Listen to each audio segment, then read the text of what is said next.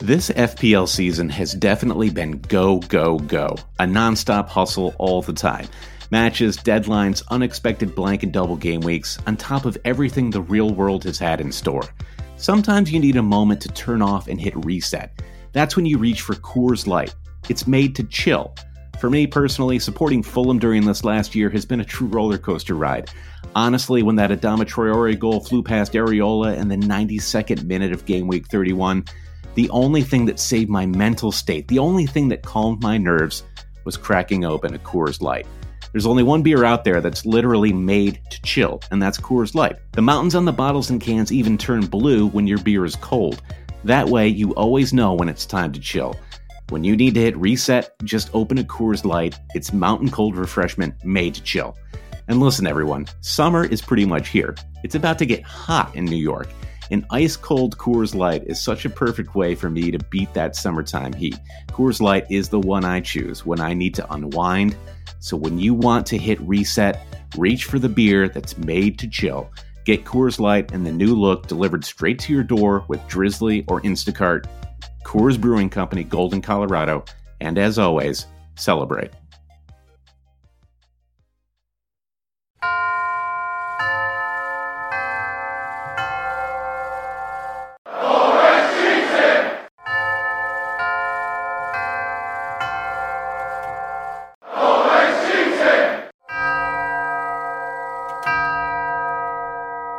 Hello and welcome to the Always Cheating Fantasy Premier League podcast. I am Brandon, and I am joined on the other line by Josh. Hey, Brandon, how are you? I'm good. Now, you may have noticed that I said you are on the other line. And I did actually, one of our listeners was confounded when I told them we're actually not in the same room when we record this podcast. Yeah, I've heard people say this before, too. Is it because we just have this really striking rapport? Like we're looking into each other's eyes? That must be what it is. I think, I don't know. I guess people just assume, there are a lot of podcasts that I listen to where you don't realize until after. Like for example, like Terry Gross on Fresh Air. She is never, basically never, ever in a room with somebody when she interviews them. And I was stunned to hear that because she's the legendary interviewer, and you imagine the only way to actually conduct that sort of killer interview is to be looking deep into that person's soul at that very moment. Yeah, well. Speaking of looking into somebody's soul, let's talk about game week 12. All right. Average score of 45 points. Josh, you were a little below that. Yeah, it's just yeah. So on Saturday we had a get together. We went to Legends Bar, which is part of the Football Factory, which is at Legends Bar in Midtown, and we met up with a few friends and watched some games together. And I walked out of the bar. I walked out of the get together that we had planned because I couldn't take it anymore. Now, this basically you can follow this through following how the Leicester Watford game played out. Yeah, it was the moment when Vardy took the ball. I guess I know like he didn't take the ball off, but when Mahrez gave the ball to Vardy. And because you had captained Mahrez, and that was going to be your moment to basically turn your entire season around. Maybe. And once that happened, I knew, Payet had already gone off, and I just knew it was not my week again for. I think in your red mist, you actually forgot a crucial element of this story. So at the moment that Vardy got the goal, and you don't have Vardy in your starting lineup, so you lost your captaincy goal, everyone who had Vardy gained on you. So at that point, you turned heel and said, I'm going to go get some cash so that I can check out and get out of here. Right. So you went and got cash, and then you came back to the table. And as you came back to the table, knowing that you have Schmeichel in goal and Wes Morgan in your back line, that was the point at which Watford scored a penalty, and you lost 2 clean sheets simultaneously. Yeah, in like the 80th minute or something. And I think I had been paying, I don't know, somehow I only had paid for 2 drinks at like the table we'd moved to. And so I put a 20 on the table and I just walked out the door. And I went home and I took a nap. Actually, I slept right through the Chelsea Stoke City game. And then the first thing you saw when you woke up on Sunday morning, was your striker Wilfred Boney going off with a hamstring.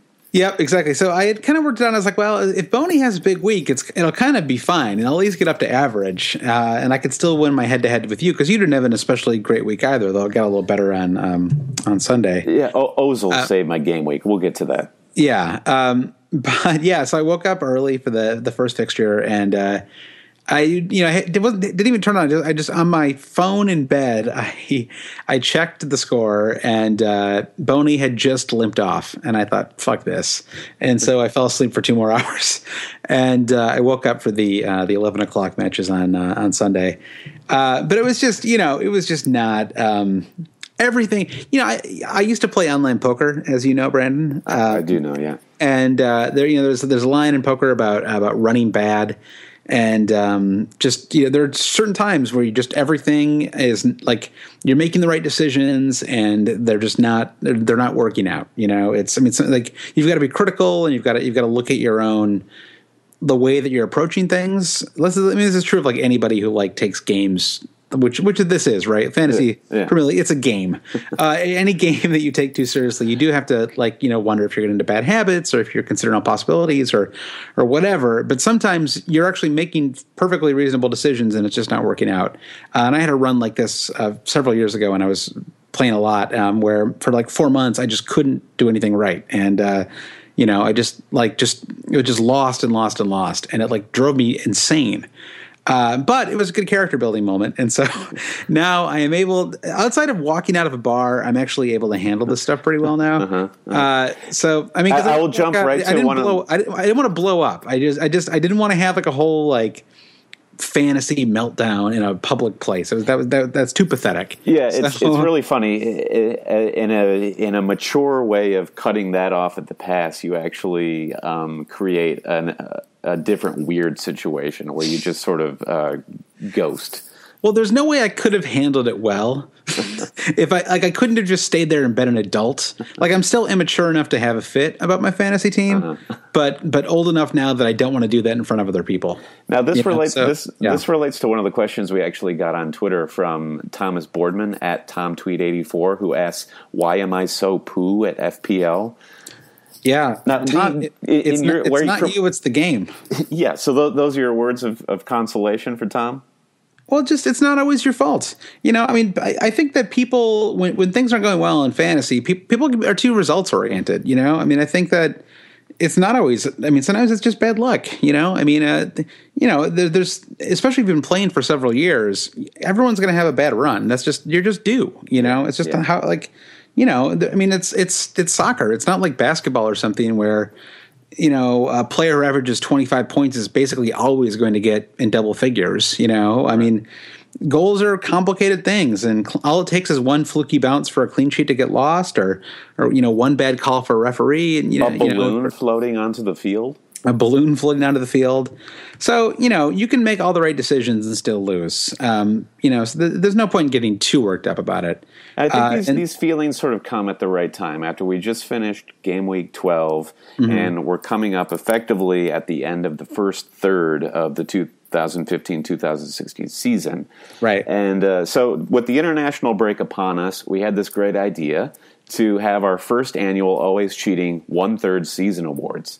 I'm excited about this. So this is basically, we don't want to make it too conventional, because if you had a category for like best striker, that would be Jamie Vardy, right? Like, it's the stats would speak for themselves if we did best defender, best goalkeeper, best striker. Yeah, so we're going to come up with some interesting categories, maybe like somewhere between 5 and 10, and we're going to post them on the Always Cheating website. We'll have those up by the end of the week. Yeah, and so you can vote on those, and then next week's podcast, which is kind of a weird one because we won't have too much to talk about, we're going to run through our 1/3 season awards, and then we'll obviously preview Game Week 13 too. Yeah, so keep checking alwayscheating.com, the blog tab, and we'll also be tweeting as these awards go live, and you'll be able to vote, or you can just tweet at us with your votes, and we'll tally them up. Yep. So we'll keep you updated on Facebook and Twitter about what's going on there. Absolutely. And another big event that's happening this week during the break is the Men in Blazers BlazerCon that's happening in Green Point, Brooklyn. And the two of us, you and me, Josh, we're lucky enough to be going. I guess we're lucky enough to hang out with a bunch of people like-minded who nerds. love a good Yeah, they love a good catchphrase. Yeah, I mean, it wasn't like we applied. We just paid like hundreds of dollars to go to this convention. Yeah, so if any of you out there are actually going to be at BlazerCon, like we know our good friends at soccercaptains.com are going to be there, and we're going to be there handing out our brand spanking new Always Cheating pins. Same old podcast, Always Cheating. You've probably seen them on our Instagram and on our Twitter feed. We're really happy with how those turned out. Agreed. Are you happy with how they turned out? Oh, very happy. Yeah, really, you fit a lot of information on there, Brandon. You know, I mean, I know we went back and forth about this a little bit, and I think the front just says "same old podcast, always cheating" with a little hashtag FPL. But then you worked the website into like the side of the pin, you know, like where it's right around the rim. And, yeah, that was very impressive, and I think you even have Fantasy Premier League on there somewhere. It was really, I was impressed. One of the catchphrases I want to put out there is "Ask me about my FPL team," because speaking about the nerdiness of FPL, I want people to sort of shout it loud and proud and sort of wear it on their shirt sleeve, almost literally. I want you to ask me about how my Fantasy Premier League is doing. Yes. You person on the sidewalk, you person across the table from me at this important business meeting. Did you also captain Alexis Sanchez? Are we taking meetings while we're there, Brendan? Are we going to bring like a PowerPoint deck with us? I'm just thinking in our daily life. Oh, that's true. That's true. Yeah. Well, anyway, so yeah, if you're in New York this weekend and you're going to BlazerCon, definitely hit us up, you know, on Twitter or whatever. Just find some way to reach out to us, and we'd love to meet up. And I know that first Friday night, the U.S. men's national team is playing St. Vincent and the Grenadines, so it would be fun to meet up with some fantasy guys and watch that game, which will have absolutely no fantasy implications. I mean, is Brad Guzan starting in that game? Well, he's been called up. I don't know if he'll start or not. As we discussed at length, he's been in terrible form. Yeah. I'm a huge Nick Raimondo fan, goalkeeper at Real Salt Lake. I would love to see him get the start. Yeah. All right, Brandon, should we get into the fantasy, the week that was? Yeah, I suppose. Let's start off with the Hail Cheaters mini league and take stock of how all of our hashtag cheaters are doing this week. All right. So let's see. The top two are the same as usual. Colin Bothwell's Ayak Trees Down still in first place. Gear Meld's Isle of Mbumbu is in second. But we have a little movement below. Down below, movement. That sounds a little perverse. Yeah, you say the third place team, Brandon. Oh yeah, Kaiserslautern FC or Kaiserslautern. Is the Burr silent? I don't know. Kaiserslautern FC, Loth Kassab, scored a whopping 50 points. Sorry there, Lath. I scored 51, so I bested you yet again. And he's up. He was number 5 in the 5th position last week, and now he's up to number 3. Not bad. Stone Cold Centers are Mark Johnson down 1 from 3 to 4. And then 3 triple captain Hazard game week 1. William C is in 5th place. Yeah, that's a great team name. It is. Do you think that William's being serious? Did he actually triple captain Hazard in game week 1? I don't know. We'll have to take a look. We'll cover it in the next episode. We have to give a special shout out to the high score of the week, which was 75 points. Again, the average on game week 12 was 45, so that's 30 points above average, and that's Sadisu Jabrin. His team name is Sadisut, and he currently sits in 115th place in the Hail Cheaters table. So there is hope for all of us that are languishing far down the table. We do have it within us to score well and move up. Yeah, that's what I keep telling myself. I feel like I'm just one well-timed triple captain away from jumping up 300 points or whatever it would take now for me to get now higher. because you keep slipping. Is there any temptation to just throw out the triple captain there randomly outside of a double game week, which we're all sort of holding out for? No, because it goes back to what I was saying earlier. I mean, things are not going well, and I'm trying to. I mean, it's kind of crazy because I feel like I actually have something pretty close to a template team. And like for someone who has a fairly normal team and is actually paying attention to consistently get these scores in 3 millions, it's crazy. And so at some point, I stopped blaming myself and I'm blaming the situation, like a mom who's mad at her kid.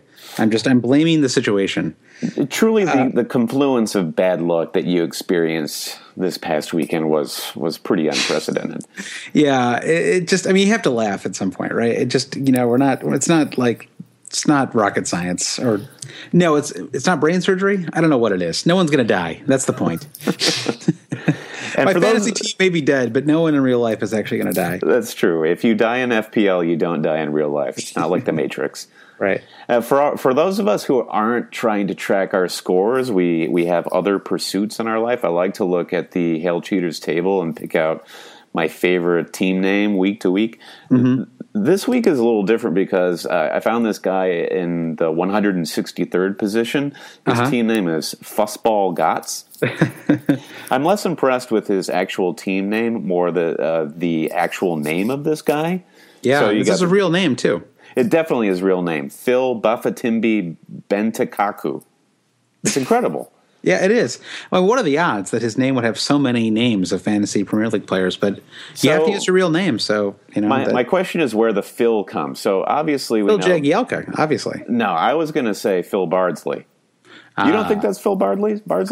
Or what about Phil Azpilicueta? Oh, that's Doug, right? Dave. Does he go by Dave? Oh. Phil Jones, maybe? Yeah, maybe it's Phil Jones. So anyway, that is a very provocative name, and I applaud you, sir.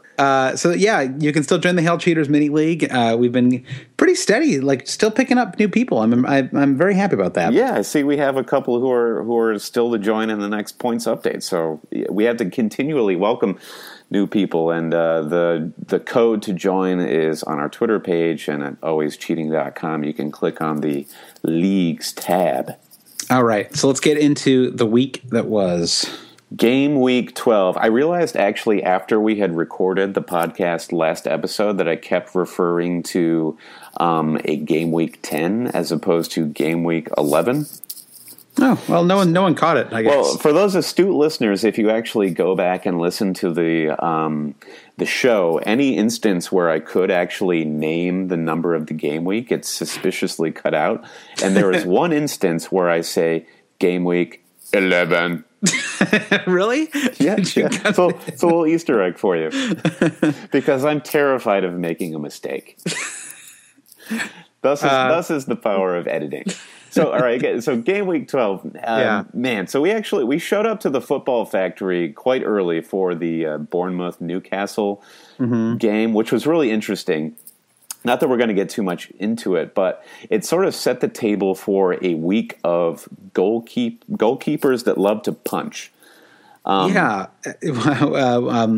is the Newcastle Rob Elliott for Newcastle? Elliott, yeah. Basically, any ball that came into the box, even where he could have basically just done a basket catch with both arms, he chose to just punch.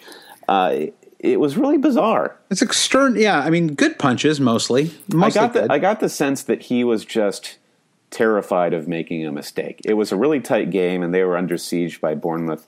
The entire time, and he just did not want that goal to be the blood to be on his hands. That match to me, and this isn't one of the three matches we're plenty to talk about, but just briefly, that match to me was like a boxer who like Bournemouth. It was like a Muhammad Ali fight. That was like Muhammad Ali's thing was like let them punch themselves out, and like Newcastle. And actually, I'm not sure if that was really their strategy. If they're just not very good, probably a little bit of both. But Bournemouth, went down one goal, and from the 30th, right around the 25th, 30th minute, and from the 30th minute to the 70th minute or so, they threw everything they could at Newcastle, and it was which is not an easy thing to do considering they had no strikers. So, I mean, they really were playing Joshua King up front, which was interesting. Yeah, it's really too bad because with all the injuries, they really do look like a championship team now, right? I mean, they're a little bit like Reading, like 3 years ago. Remember when Reading came up? And I do, yeah. Pavel Pogrebniak. Yeah, and they started kind of okay, sort of like Bournemouth, and then they just didn't have it. They just didn't have enough firepower. They didn't have enough real Premier League talent, and because I think Bournemouth, like, the strength of them so far has been this kind of synergistic quality where they They really like they're a small club and they know it and they own up to it and they all seem to play for each other and there seems to be a great ethic there and a great sort of team spirit. And I think the Callum Wilson thing was tough, but then I think all the defender injuries too have really just knocked him off. Yeah, I think you made the point last week that they're this season's Burnley, and it's so dispiriting as a general football fan to watch a team like that they seem to have their heart in the right place, but everything is going against them. Let me ask you this. If they had Tyrone Mings, what place would they be in a Champions League spot right now? I think they'd be fighting for Europa League, probably. You think so? I think they'd actually be leading the league right now. I think Mings would have scored a hat trick in every single game. He would be suppressing all the Vardy headlines then. He'd be the first player to get 10 hat tricks in a row. This would be the Mings season instead of the Vardy season. Right, so speaking of Vardy, there was that infamous game Leicester-Watford that we've kind of touched upon. We won't get too much further into that other than that was another missed opportunity for a Ranieri pizza party. Yeah. I suppose in hindsight it would have made sense to captain Jack Butland or not to captain, but to start Jack Butland instead of Schmeichel. I mean, I really at this point I should never be playing my Leicester defense. I need to get rid of them, obviously. And I've been trying to, but I just my team has been so it's just fucked. My team has been fucked for so many weeks. And far be it from us to gloss over the stats. The values of these Leicester City defenders are actually plummeting. Robert Huth is already down to 4.3. Wes Morgan just dropped, I think it was tonight or last night. Yeah, I mean, as well they should, right? I mean, they've been garbage all season. But I thought there was at least a possibility they keep a clean sheet at home to Watford. And, they very well should have, except for Mr. Conte decided to have a very ill-advised, unnecessary challenge in the box. It was just disgraceful. Very frustrating. And, Conte, who had scored the goal a few minutes before. So, and, so at the time, it seemed like a good decision. And then, I know Butland had played really well. Don't you think he was due, though, because the nature of the goal that Conte scored, which was the howler by Gomez? Yeah. Karma sort of immediately came back and rectified it. I guess so. And then, in hindsight, I should have just captained Butland because, you just can't ever expect a clean, or not, I keep saying captain, I just mean start Butland, because you can never expect a clean sheet from a Leicester defense right now. And even if Chelsea had scored, as I really would have expected them to do, I know that team is in crisis right now, but I think they've scored in every game, right? Yeah. I mean, so... I don't know. I should have just rode the hot hand because I would have had save points regardless. So, whatever. I've left like 50 points on my bench the last couple of weeks, and that's just how it is sometimes. Yeah. Sorry, I don't mean to make this whole episode about my like crummy team, but that game in particular was kind of a sore spot. Well, I mean, to go back to the Hail Cheaters mini league, you look at the point totals up at the top of the table, like Colin Bothwell with 48, Isle Nabumbu with 49. It's not like this was a high scoring week. Yeah, I think that's true. And if you look at the captaincy options, none of them paid off except for Jamie Vardy. So I think a lot of people left game week 12 feeling really disappointed. Yeah, I agree. And so, it is what it is. I actually enjoyed a little bit of good luck and good fortune looking at the Norwich 1, Swansea 0. We had talked last week about how could I resist putting Andre Ayew in my FPL team instead of leaving him on the bench. And against the advice that we put forward in the last podcast, I actually did bench Ayew in favor of Ozil. And there was somebody on Twitter who actually pointed that out. Like they were thrilled that they didn't actually follow our advice. Yeah, I think that was Black Horse Cav 85, Jim Payne. Sorry about that, Jim. Yeah, he started Ozil. I guess he captained Ozil, actually, so it worked out well for him. He has nothing to complain about. That was actually more of a humble brag than a complaint. Fair enough. I mean... Hey, I have no problem with humble bragging. I do a fair amount of it myself. Sunderland 0, Southampton 1. Mane failed to produce when a lot of people were bringing him into their squads. And then we get to our first featured game of the week. What I called last week the official Always Cheating Pure watch of game week 12. And I'm thinking of trying to contact Jonathan Franzen, author of the novel Purity, to sponsor our Always Cheating Pure Watch. Or maybe FSG, his publisher, maybe they would do something. Absolutely. I think they probably got a few bucks burning a hole in their pocket. So we watched this one side by side with the Leicester-Watford game. And, of course, the big news in this fixture was Payet going off. Yeah, Payet, a fairly his ownership is probably. I know it's dropping now. Let's see. As of this podcast, his ownership is he's owned by almost a third of the league. He's at 31.9%. That's after a few sell-offs have already taken place. It's absolutely insane. We're gonna get to some Twitter questions later on in the episode, and we'll talk a little bit more in depth on what to do with Payet. But first and foremost, it's crazy that. It's crazy that James McCarthy wasn't sent off for two virtually identical scissor tackles from behind on Payet. Yeah. I don't really understand that. I mean, I feel like he was clearly targeting Payet. I can't tell if the refereeing is getting worse or if it's just that there are so many cameras on that nothing is missed anymore, right? I mean, because you have one referee running on the pitch, and you've got like 6,000 cameras that show every shot of everyone doing everything at all times. Yeah, and I think sometimes it's easy to forget that the ref, like running around trying to watch 22 people at once, like could actually miss something every now and then. Yeah. So I mean. Anyway, yeah, it was annoying that he wasn't sent off. That's for sure. And and now Payet's out for like what we think is something like 3 months. So I mean, terrible. I mean, he's going to miss all the Christmas fixtures. I guess it opens the template up a little bit, which is an interesting thing for us to discuss here. I don't know if you want to.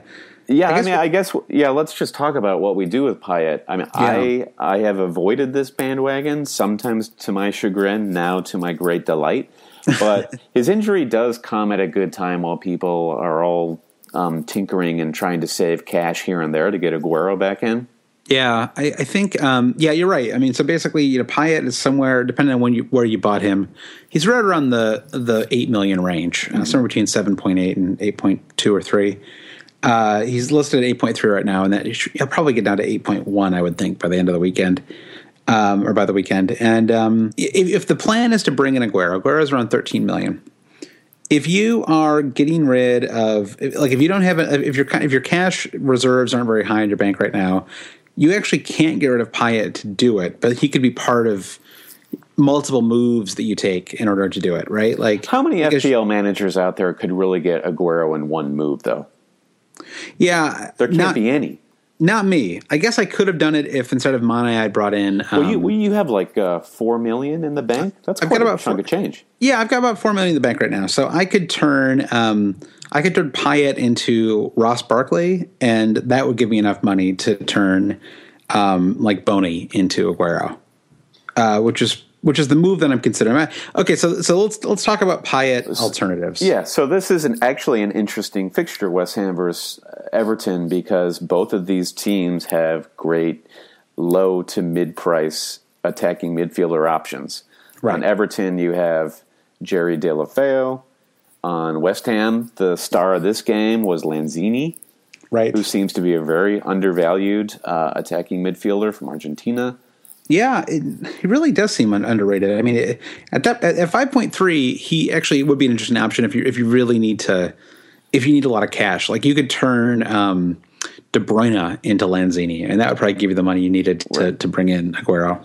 But I know this flies in the face of what. See, in the last podcast, we were still in the impression that he wasn't going to be back for quite a while. I mean, now that he's apparently going to be like ready for Liverpool, it obviously changes the game completely.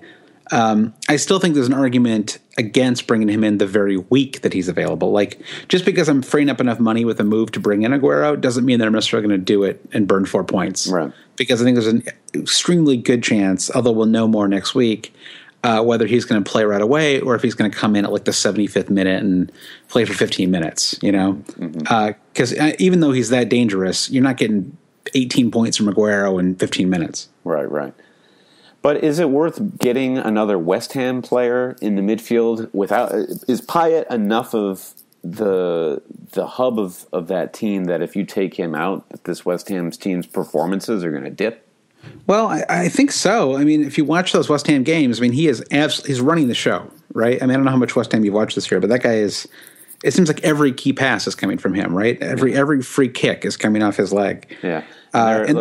Their upcoming fixtures: Tottenham away, West Brom at home, then Manchester United, Stoke at home, Swansea away. It's not a terribly intimidating fixture list. I don't know. I mean, it's not a great fixture list, that's for sure. Yeah. I mean, I could see them not scoring in like 3 or 4 out of 5 of those games. Right.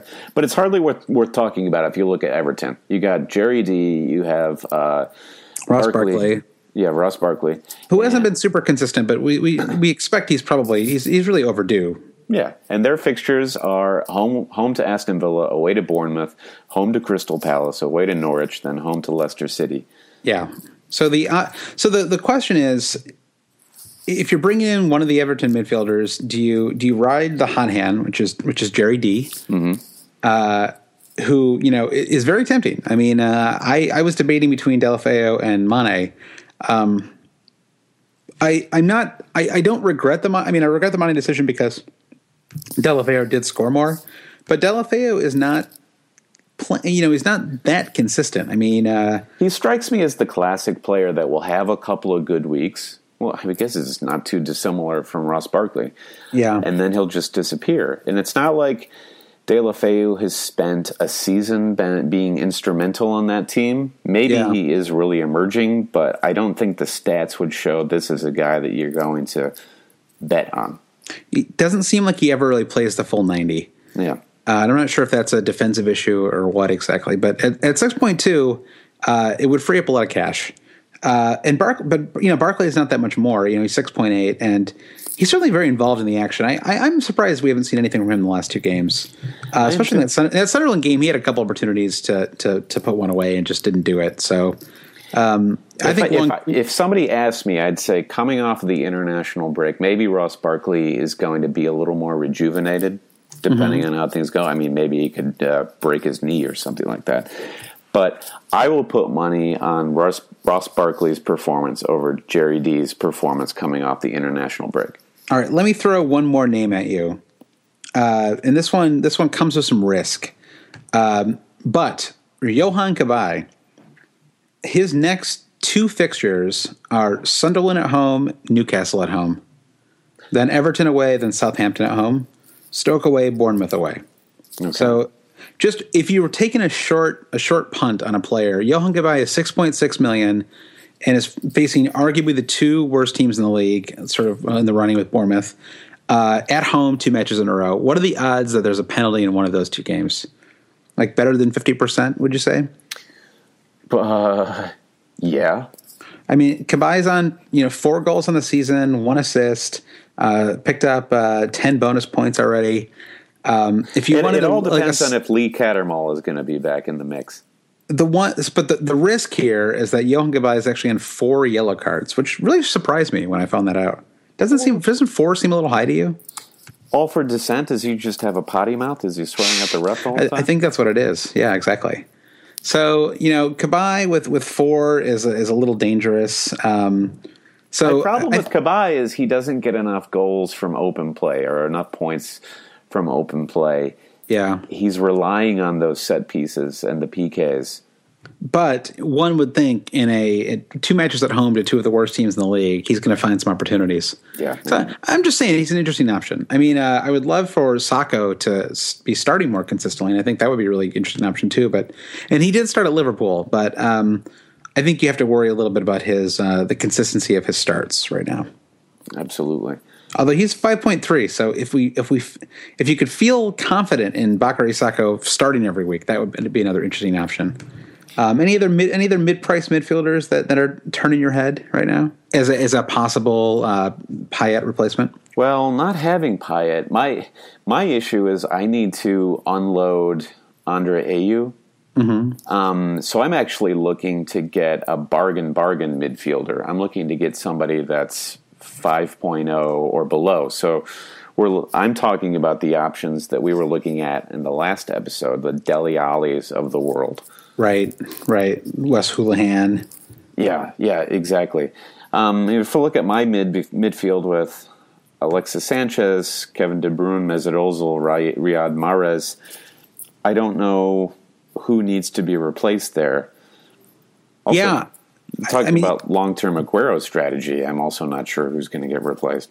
Yeah, because you'd have to bring in someone. You got to free up more cash than you'd get from selling Mahrez. I mean, people talk about getting rid of Mahrez, which I still think is crazy because I just don't think that there's any reason right now to get. I mean, given the way that offense is set up, I mean, everything's still flowing through. He didn't score in the last game, but he looked good. Yeah, he actually kind of had an. I mean, he had an assist that didn't count in that game. That first goal was kicked out from a defender, but it's true. It's true. All right, we're gonna talk a little bit more about strategy coming up when we answer some of your questions from Twitter. But let's stick to game week 12 for the moment. Okay. All right. So the next game we're going to talk about is actually Stoke City versus Chelsea, which I don't think you watched this game, Josh, but I did, and I really enjoyed it. Mm-hmm. I saw the highlights afterwards. And, of course, the eternal question, is it the man or is it the man bun? Arnautovic had a fantastic scissor kick goal that it directly resulted from a fortuitous bounce, but there was some excellent midfield build-up play to get the ball actually to Arnautovic. So it was a great goal. He's a hard person to root for. I mean, he just looks like a jerk. Like he looks like somebody who, like he's like someone who would pick a fight unprovoked with you in the hallway in high school. Yeah, Billy Zabka, the blonde-haired villain from Karate Kid, he's of that mold. He is of that mold, and it's probably just the set of his. It's totally not his fault, right? It's just the set of his face. I think looks that way, and the man bun doesn't help. It sort of pulls everything back and makes him look extra pointy. Yeah, and kind of evil. Can you see him in a suit, trying to kill James Bond? I could definitely imagine that. Oh, totally. Yeah. And with a weird neck tattoo coming out. Yeah. At 6.0, he has currently 3 goals and 2 assists to his name. And I don't know. He could be a good bench midfielder. A downgrade from the likes of Andre Ayew. Yeah, that's true. I mean, for a while there were so many mid-price midfielder options that you weren't really looking. He wasn't quite enough value to justify it, but and I still think long term, maybe a little more so than in the immediate fixtures. Stoke's next few fixtures are just okay. They're away to Southampton, and they're home to Man City, away to West Ham. I don't necessarily see a ton of goals from them in the next few games. Yeah. It is encouraging, though. Arnautovic minutes are getting a little more consistent. He earlier in the season was seeing 56 minutes, 23 minutes, but now in the last four games, he's built up from 74, and then 2 games with 90, the full 90, and 1 match with 88 minutes. So his playing time is getting much more consistent. So Chelsea presents an interesting problem because, almost nobody has a Chelsea player anymore. Yeah, everyone's offloaded. Yeah, including me. Thank God. The Hazard nightmare is finally over. But the flip side is that their 4 of their next 5 fixtures are incredible. I mean, it is Everton during their current streak incredible. Home to Norwich, then away to Tottenham, which typically wouldn't be a huge concern for them. Sure. Home to Bournemouth, away to Leicester, home to Sunderland. I mean, they're playing 2 out of the 3 worst teams in the league, and Norwich isn't much better. Was there anybody you'd consider investing in for these fixtures? Well, everyone seems to be bringing in Willian at the moment. Willian is the only consistent attacking presence for this team. And let's see, for this week now, he has close to 11,000 people transferring him in. I think that's still not very high. I mean, his price has dropped over the course of the year. I think he is predicted to have a price rise during the international break. Yeah. I mean, the thing is, it seems like he's doing really well, but he only has 1 assist in the last 4 games, no goals. Yeah, I guess you're just trying to find the diamond in the rough there. No, I understand. Yeah, it's just a weird season. Hazard's down to 10.9, isn't doing anything. Pedro, huge disappointment. We put out a few taunts on the Twitter sort of anti-Pedro tweets. He just looks totally out of place on that team. I mean, who would have thought when that first game against West Brom, he looked so good. Everyone was bringing him in. He reminds me a little bit of a big superstar that comes to Major League Soccer, and it's sort of like when Steven Gerrard went to LA Galaxy. He probably thought he was going to be the big man on campus, and he found that it was actually really physically demanding and not that comfortable. There was a lot of travel involved that he wasn't quite used to. Yeah, I guess so. I mean, it's not like he was joining the Qatar Premier League or something. And, I mean, he had to, most of the players in Chelsea they have Spanish guys he's played with in the international. It was very strange. I don't know. I don't really understand what happened there. Yeah.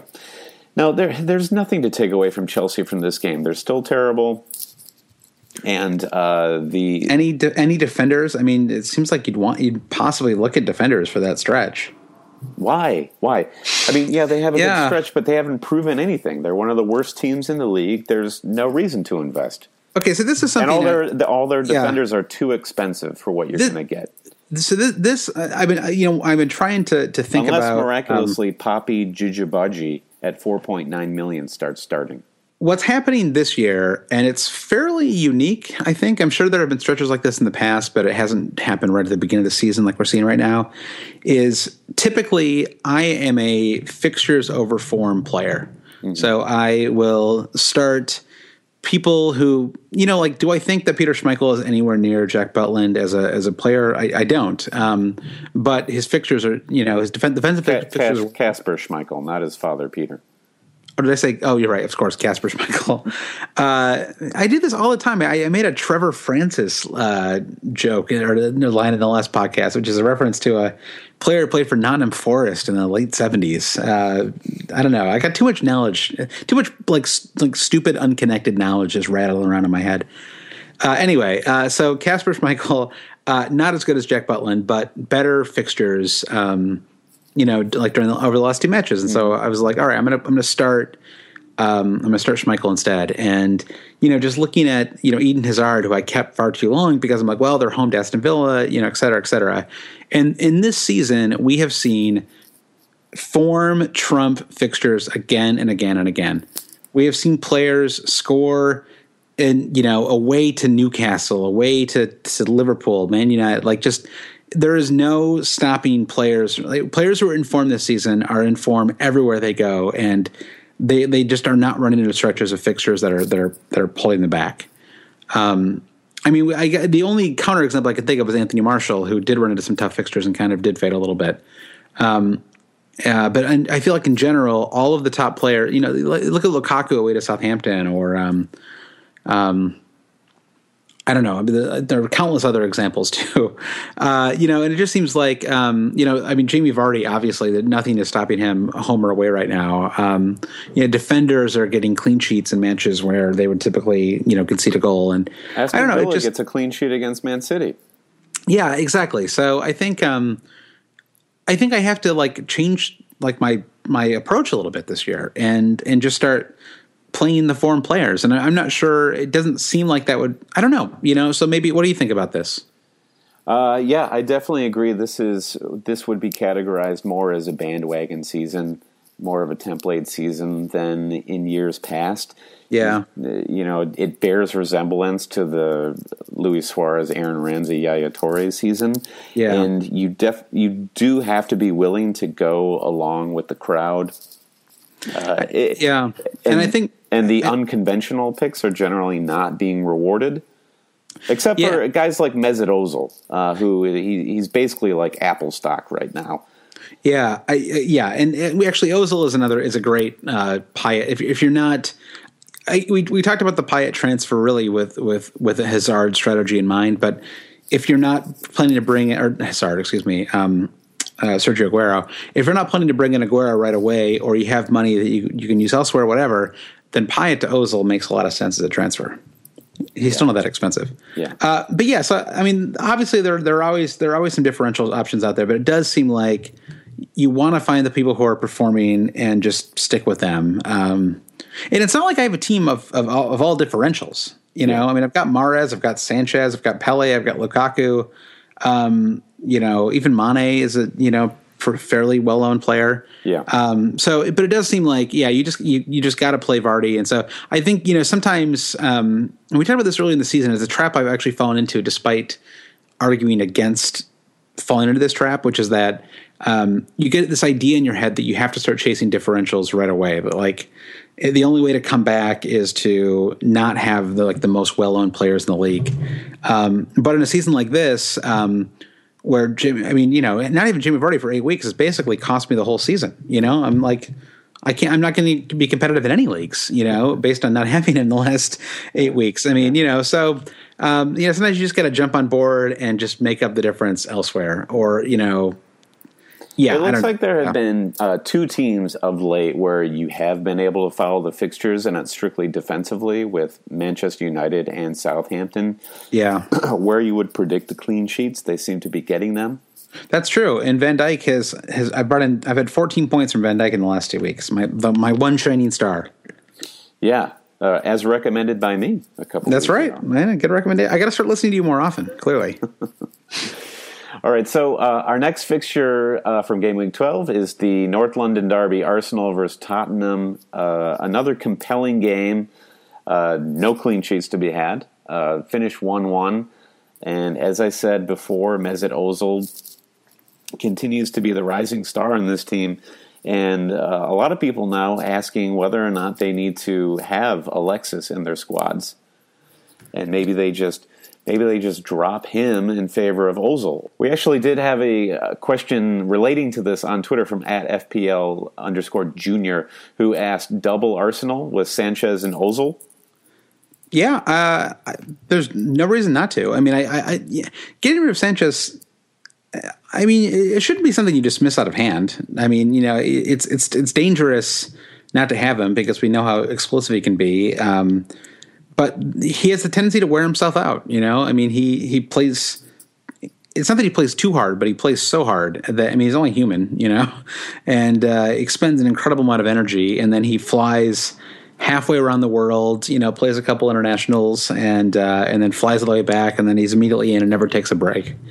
So, we saw this last season where, I mean, there was a stretch from game week 25 to game week 35 or something where he just didn't do anything. Mm-hmm. I mean, would you consider, if you didn't have Ozil already, would you consider a Sanchez to Ozil move? Yeah, definitely. Definitely would.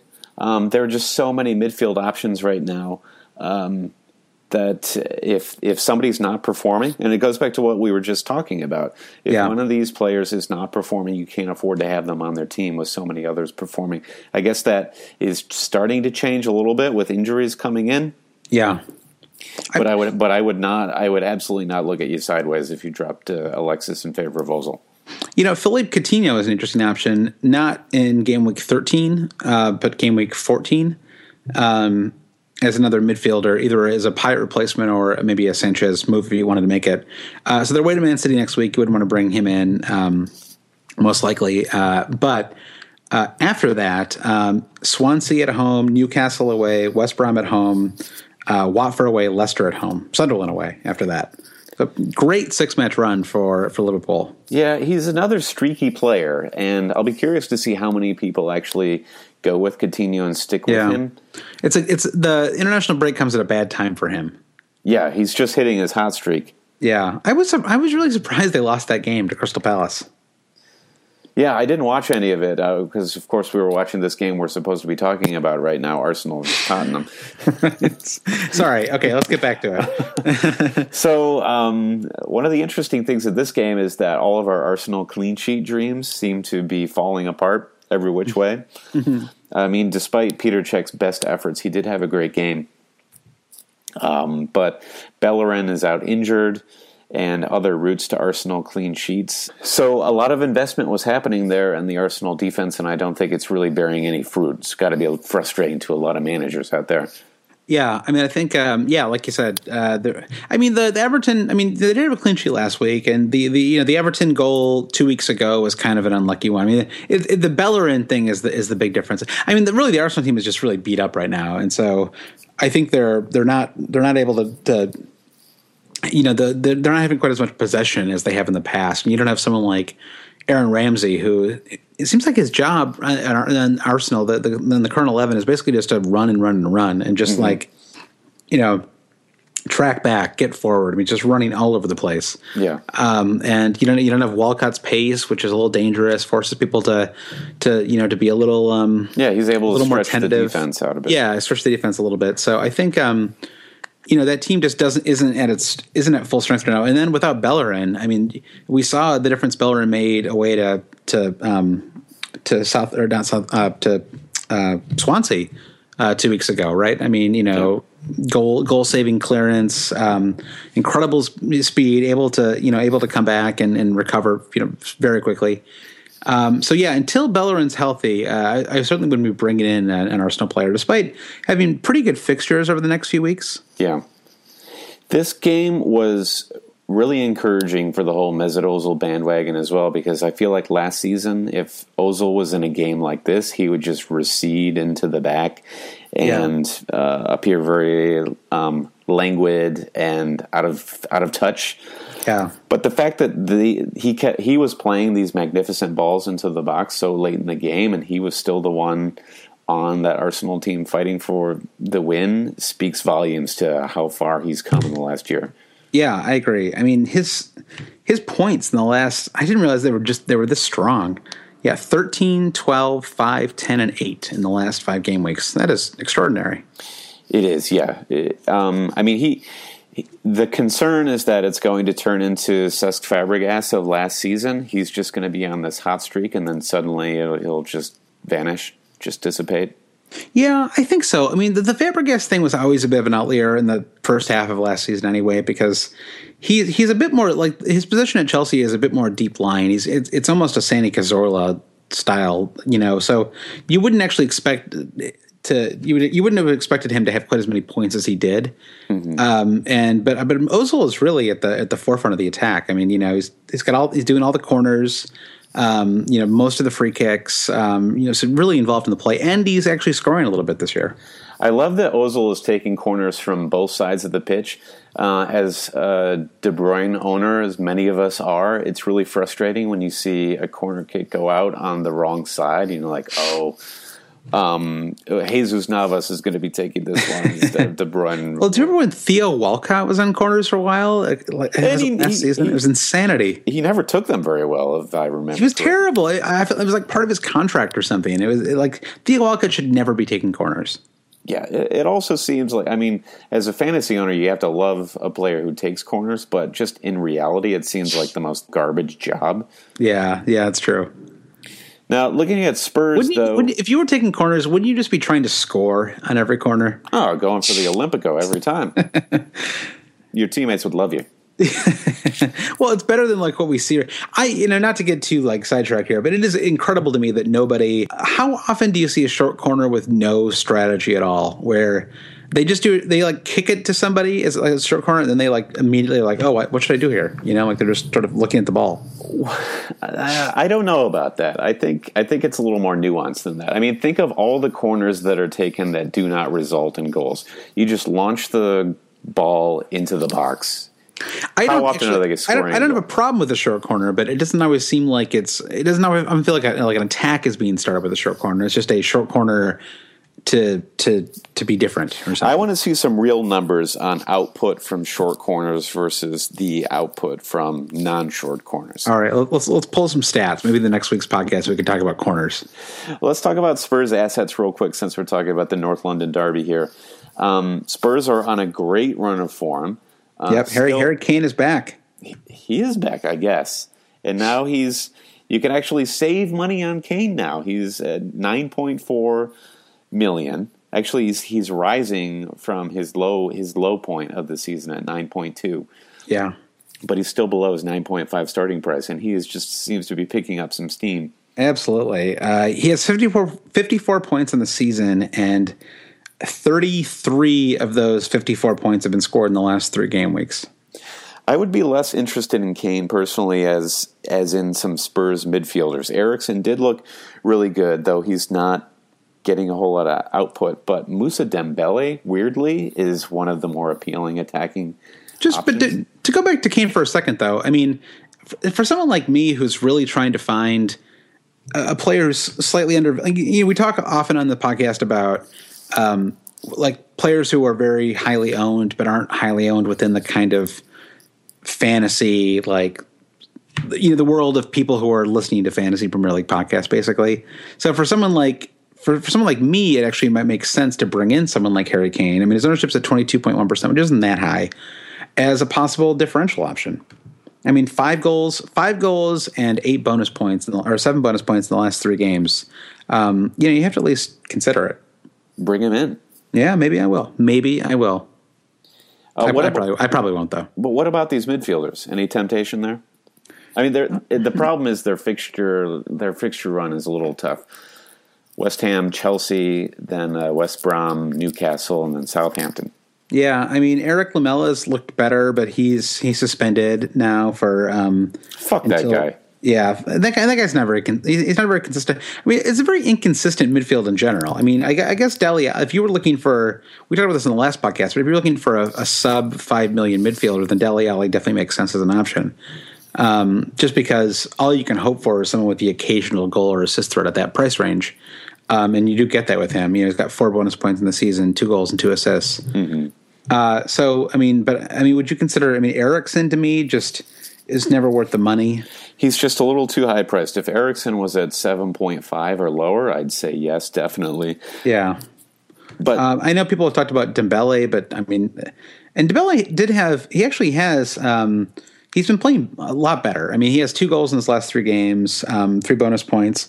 Many people described him as the, just fantasy world aside, as the man of the match for the North London derby. Yeah.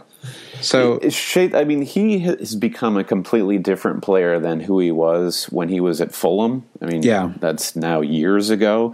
But he was a boss in the midfield. He was always the biggest guy, the most athletic guy, and I feel like when he got to Spurs, he became this sort of lumbering giant who had no real edge to him. Yeah. So this season, you're starting to see that come out again, and it's exciting. And if he continues, I think he's definitely a viable.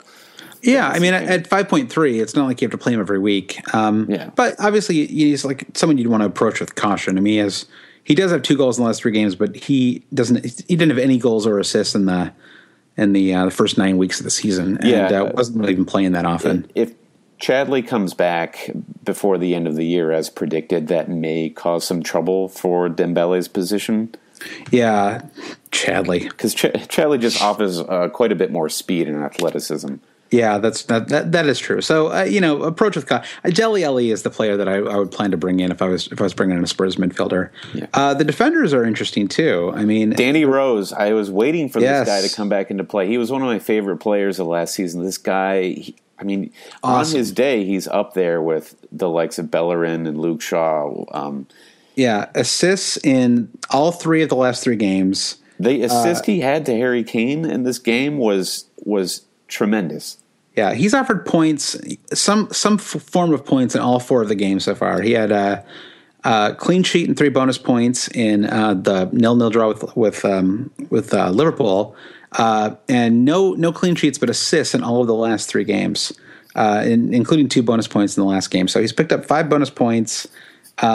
He's averaging something like, I guess, right around 6 points right now, and he's only 5.2. So great option. Yeah. Also at 5.2, Eric Dyer, Mr. Goofball. I can't look at that guy and think about the rocks that are rolling around in his head. But his attacking points only seem to come. They've been a little fluky. Yeah.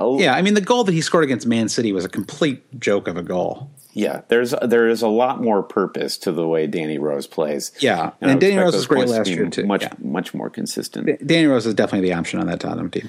So you take him because he's also far cheaper than Alderweireld and Vertonghen. I mean, far by like 0.1 or 0.3. Right. All right, so that's your Game Week 12 review in a nutshell. We're going to come back next week to put you through the optimizer for Game Week 13. But before we leave you, we've got some questions from our cheaters out there in the Twitter sphere.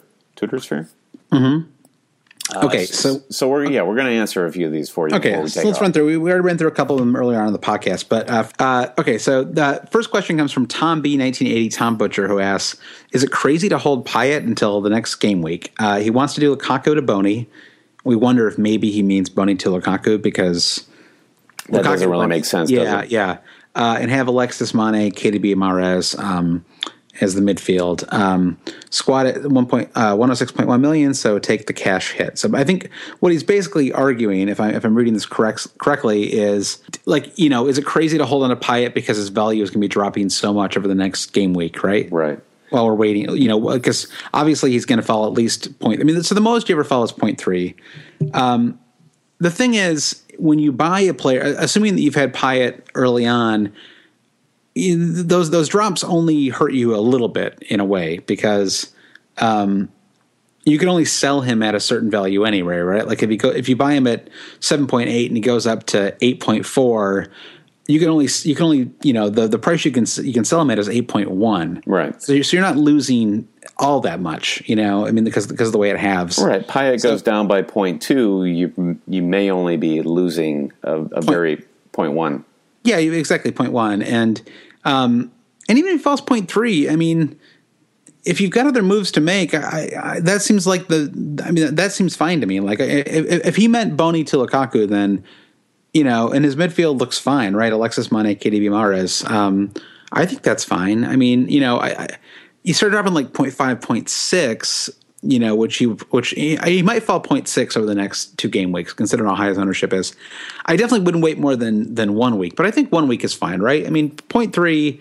I understand how nice it is or how valuable it is to have players that you buy low and sell high, right? Yeah. It's just, it gives you a lot of flexibility. I've been in this situation with Andre Ayew for some time. He's just been sitting on my bench losing value, and I've had other things to take care of on my squad, and I haven't been able to get rid of him. And you just have to accept that fact.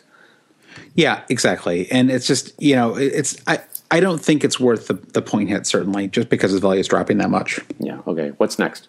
Okay. Next question is from El Magico 21, who is someone on Twitter who I think is very insightful in general, and someone that I always enjoy getting some questions from or feedback from. Says, question for your next podcast is if you'd rather play a 3-4-3 or a 3-5-2 with, and then he writes in parentheses, with a Gallo or Ayoze Perez when Aguero is back in your squad. So what I assume he means here is he is basically looking to scale back dramatically with his front three and keep a lot of value in the midfield. So he's able to squeeze Aguero back in.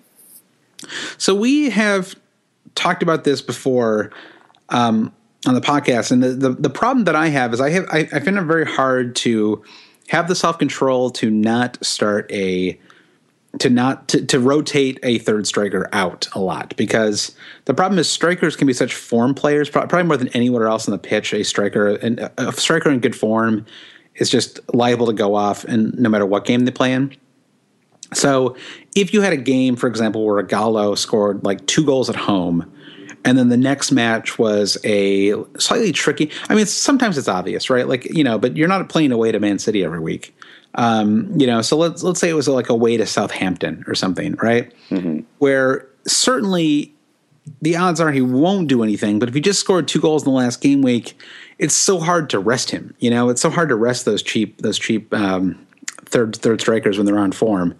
So I guess if you're able to have if you have the stomach for it, and you can just bench a player who is performing really well, as I apparently have been able to do with Jack Butland, then I think it makes sense. But so I mean, I don't know. I mean, this really, if there were ever a season to play a 3-4-3, this is probably the season, right? 3-5-2, you mean? Or 3-5-2, excuse me. Yes, 3-5-2. Yeah, I totally agree with that statement. I'm just very fearful of, with 5 guys in the midfield, there's going to be some inconsistency. Yeah. And strikers, their main task is to get goals. And while goals are hard to come by, you're going to get more goals from your front 3 as opposed to your midfielders. Right. I just think your odds of getting a better score are with a 3-4-3. I think so too. I think long term that is the case. I guess what I'm saying there is I wouldn't go out of my way to build a team for a 3-5-2 if it happens to make sense for a few weeks. Absolutely, that could make a lot of sense, particularly this season. But a 3-5-2 long-term setup, I don't think is going to do well for you. Yeah, because just ultimately, would you rather have? I feel like the money that I'm going to use to bring in Aguero is going to come from my midfield because. I guess you said it right. It's just that you're ultimately just going to get more consistent points from a third striker. Mm-hmm. Yep. Over the long haul. I mean, I know that the first 10 weeks of the season, it's been the season of it's the midfield plus Vardy, and you can have 5 midfielders and Jamie Vardy up front, and you're going to score a ton of points. Yeah. But I think over the long term, you want to find a third striker. Yeah. And someone who has a little more. And also, just the problem is, this is also something we talked about in earlier podcasts. If you've got that 5 million striker, it can be hard to save up enough money to, let's say they get really out of form, and you want to bring in someone else. You're kind of stuck making a lateral move. It's hard to find 3 million to turn, a Jose Perez into Pele or something like that. Yeah, you're basically trying to get Aguero back into your squad at that point. Agallo does change the game a little bit because he's doing so well this season, and really is. And someone brought this up on one of the forums, but he would be the perfect third striker for a 3-5-2 because. There are going to be fixtures like Man City away where he's we wouldn't want to play him, and even like a Leicester away. I don't know. He wasn't really a factor at all in that Leicester game, was he? Not terribly. No. So you could get away with benching him a little bit. I don't know. I think in general I like a 3-4-3, and it's. Part of it is I've just, in all the years we've been doing this, it always behooves you to have a 3-4-3. Yeah. All right. The next question for us is from @SethStillman7, who asks, I've been keeping an eye on Arnautovic, and he grabbed another. Is he a player to look at now? And also, are Swansea players a no-go? Now, astute listeners will notice that we've already discussed Arnautovic, and I think we're leaning towards kind of a go. Kind of a little like a hat, more like a watch. You wouldn't be crazy. we wouldn't be crazy. How are you feeling about Swansea? Do you have any Swansea players in your squad right now? No, I don't. I guess they are a no-go. And now I'm getting worried about my boy Gary Monk. I mean, that team is in total free fall right now. I don't understand it. Right? I mean, everyone's talking about the Chelsea free fall, but what is going on with? It's so difficult to pinpoint where it all started going wrong. You look at that team that beat Manchester United 2-1, and they looked like world beaters. And Gary Monk was a genius. He was going to be the next England manager. I know, and they lost 1-0 to Norwich. That's insane. I think a lot of it does start with Gomes. He is insanely out of form. For a while there, it was just out of form, and now it's like the guy he can't find the ball under his feet. So you've got garbage, then it's promoted to hot garbage, then it's promoted to flaming garbage. Gomes is basically he's a dumpster fire. Yeah, I think he's just like a pile of ash. Like he's the garbage that's already been consumed by flames, and it's ceased to exist. Yeah. Wow, Gomes is rubble. Wow, I think you're right, and I don't know. Maybe you have to bring in the Death Eater, and just I can't believe they haven't. What's surprising to me is they haven't really they haven't mixed things up very much. I mean, Sigurdsson was benched for a little while, which seems like kind of an odd move. Yeah, very odd.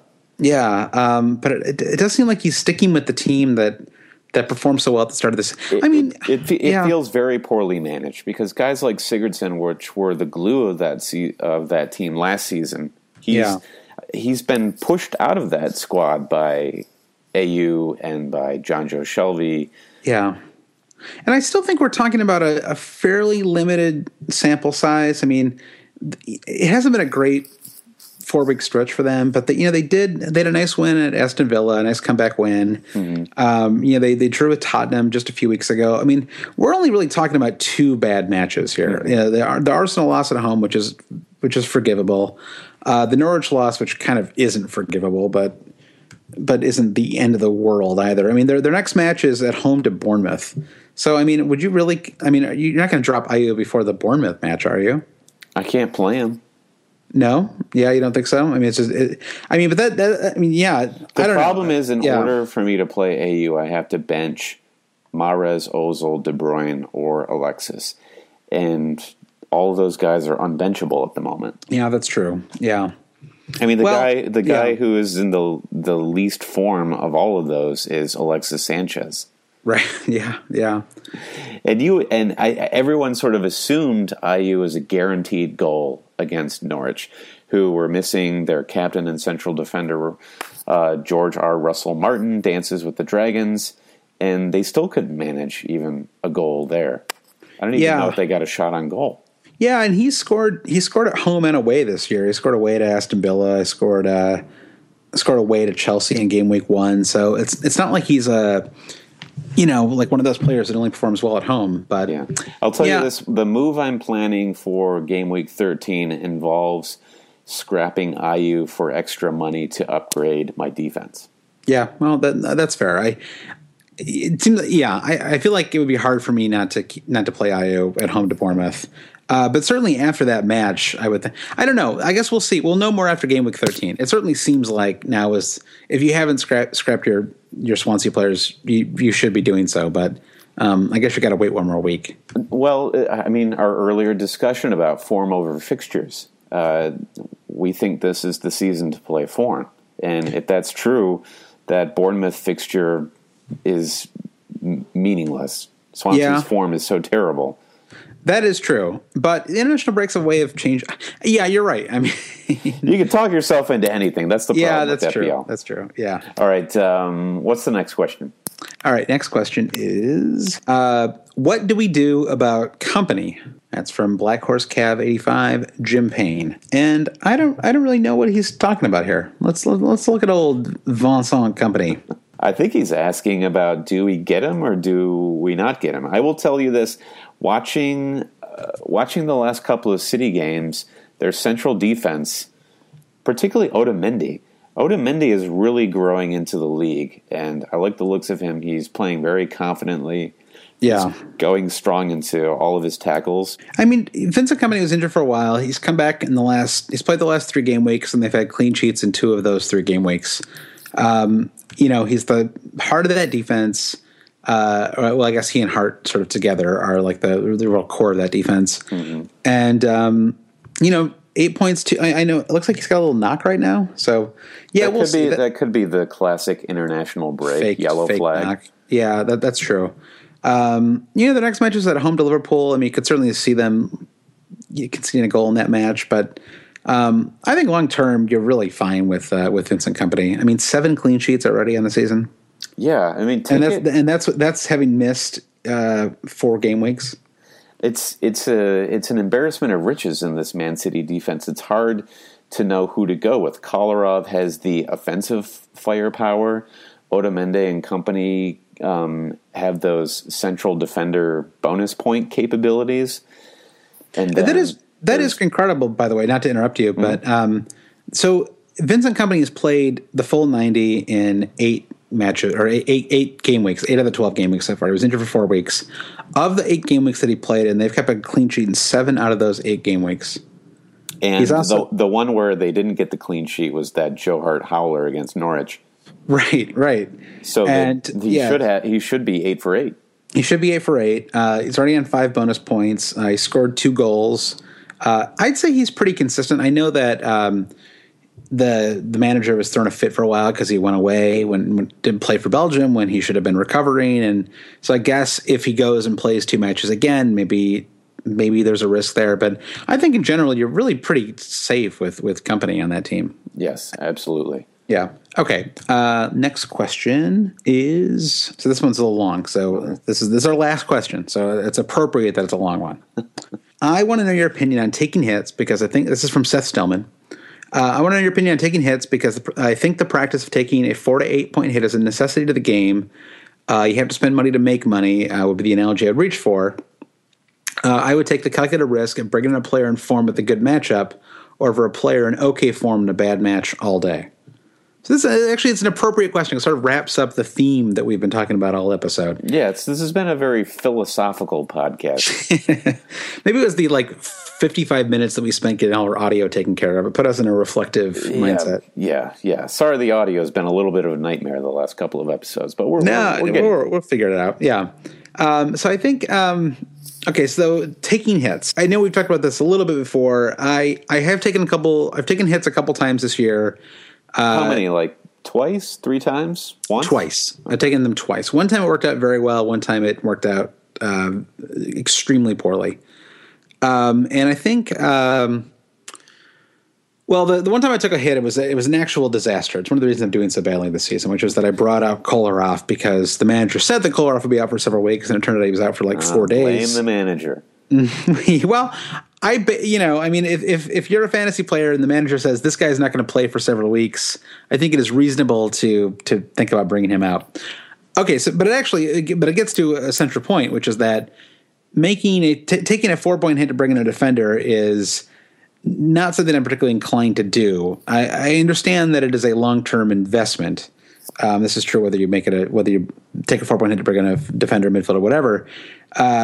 But there's a lot of things that can go wrong for a just sometimes it's not always worth it for that one game week. You'd rather just wait till the next game week because any number of mistakes can prevent you from getting a clean sheet.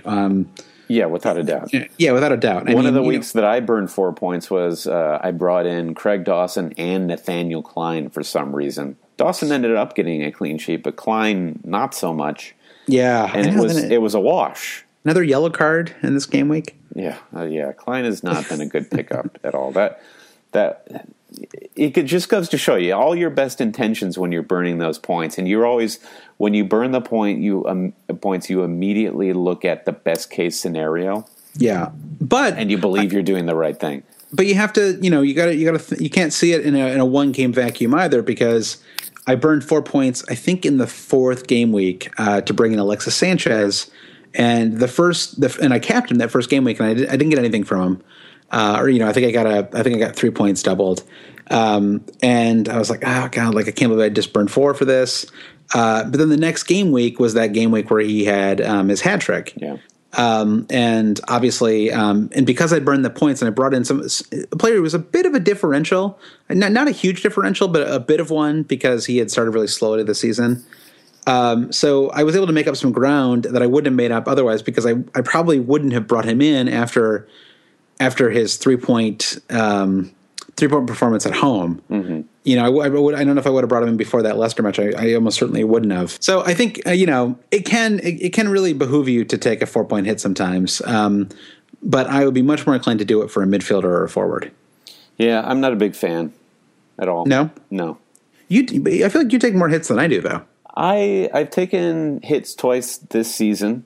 One was that case I just mentioned, and the other was I brought in Sanchez, De Bruyne, and Vardy. That was well worth it.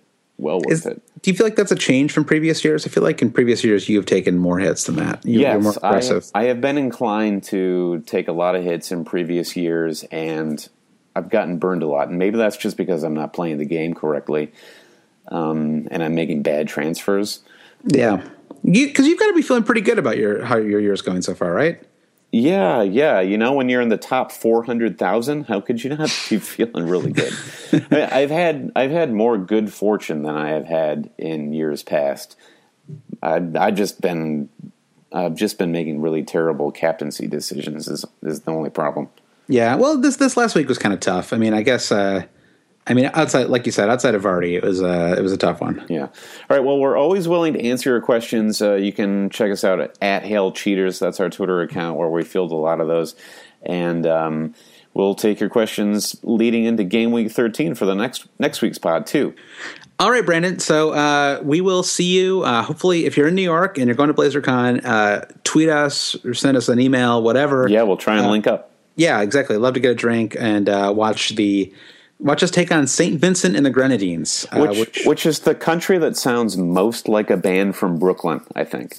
I feel the same way. It's sort of like there's a town in New Jersey called Perth Amboy, and that to me just sounds like the name of the band, doesn't it? Doesn't this is like a British like a 60s like Blue-Eyed Soul like British band. It also sounds like something that an aggrieved dad would say while standing in the front lawn. Like he sees his neighbor doing something weird and he's like, "Poof, boy." It does. That's kind of my feeling about it. Yeah. Yeah, all right. Don't forget to subscribe to the podcast, iTunes, Stitcher Radio, and SoundCloud. Leave us a review. Yep, and next week we'll be back with our 1/3 of the Game Week award, or 1/3 of the season awards. We'll also do a Rate My Team, and we'll preview Game Week 13. All right, Josh, take it easy. Enjoy the break, and I'll see you next week. Sounds good.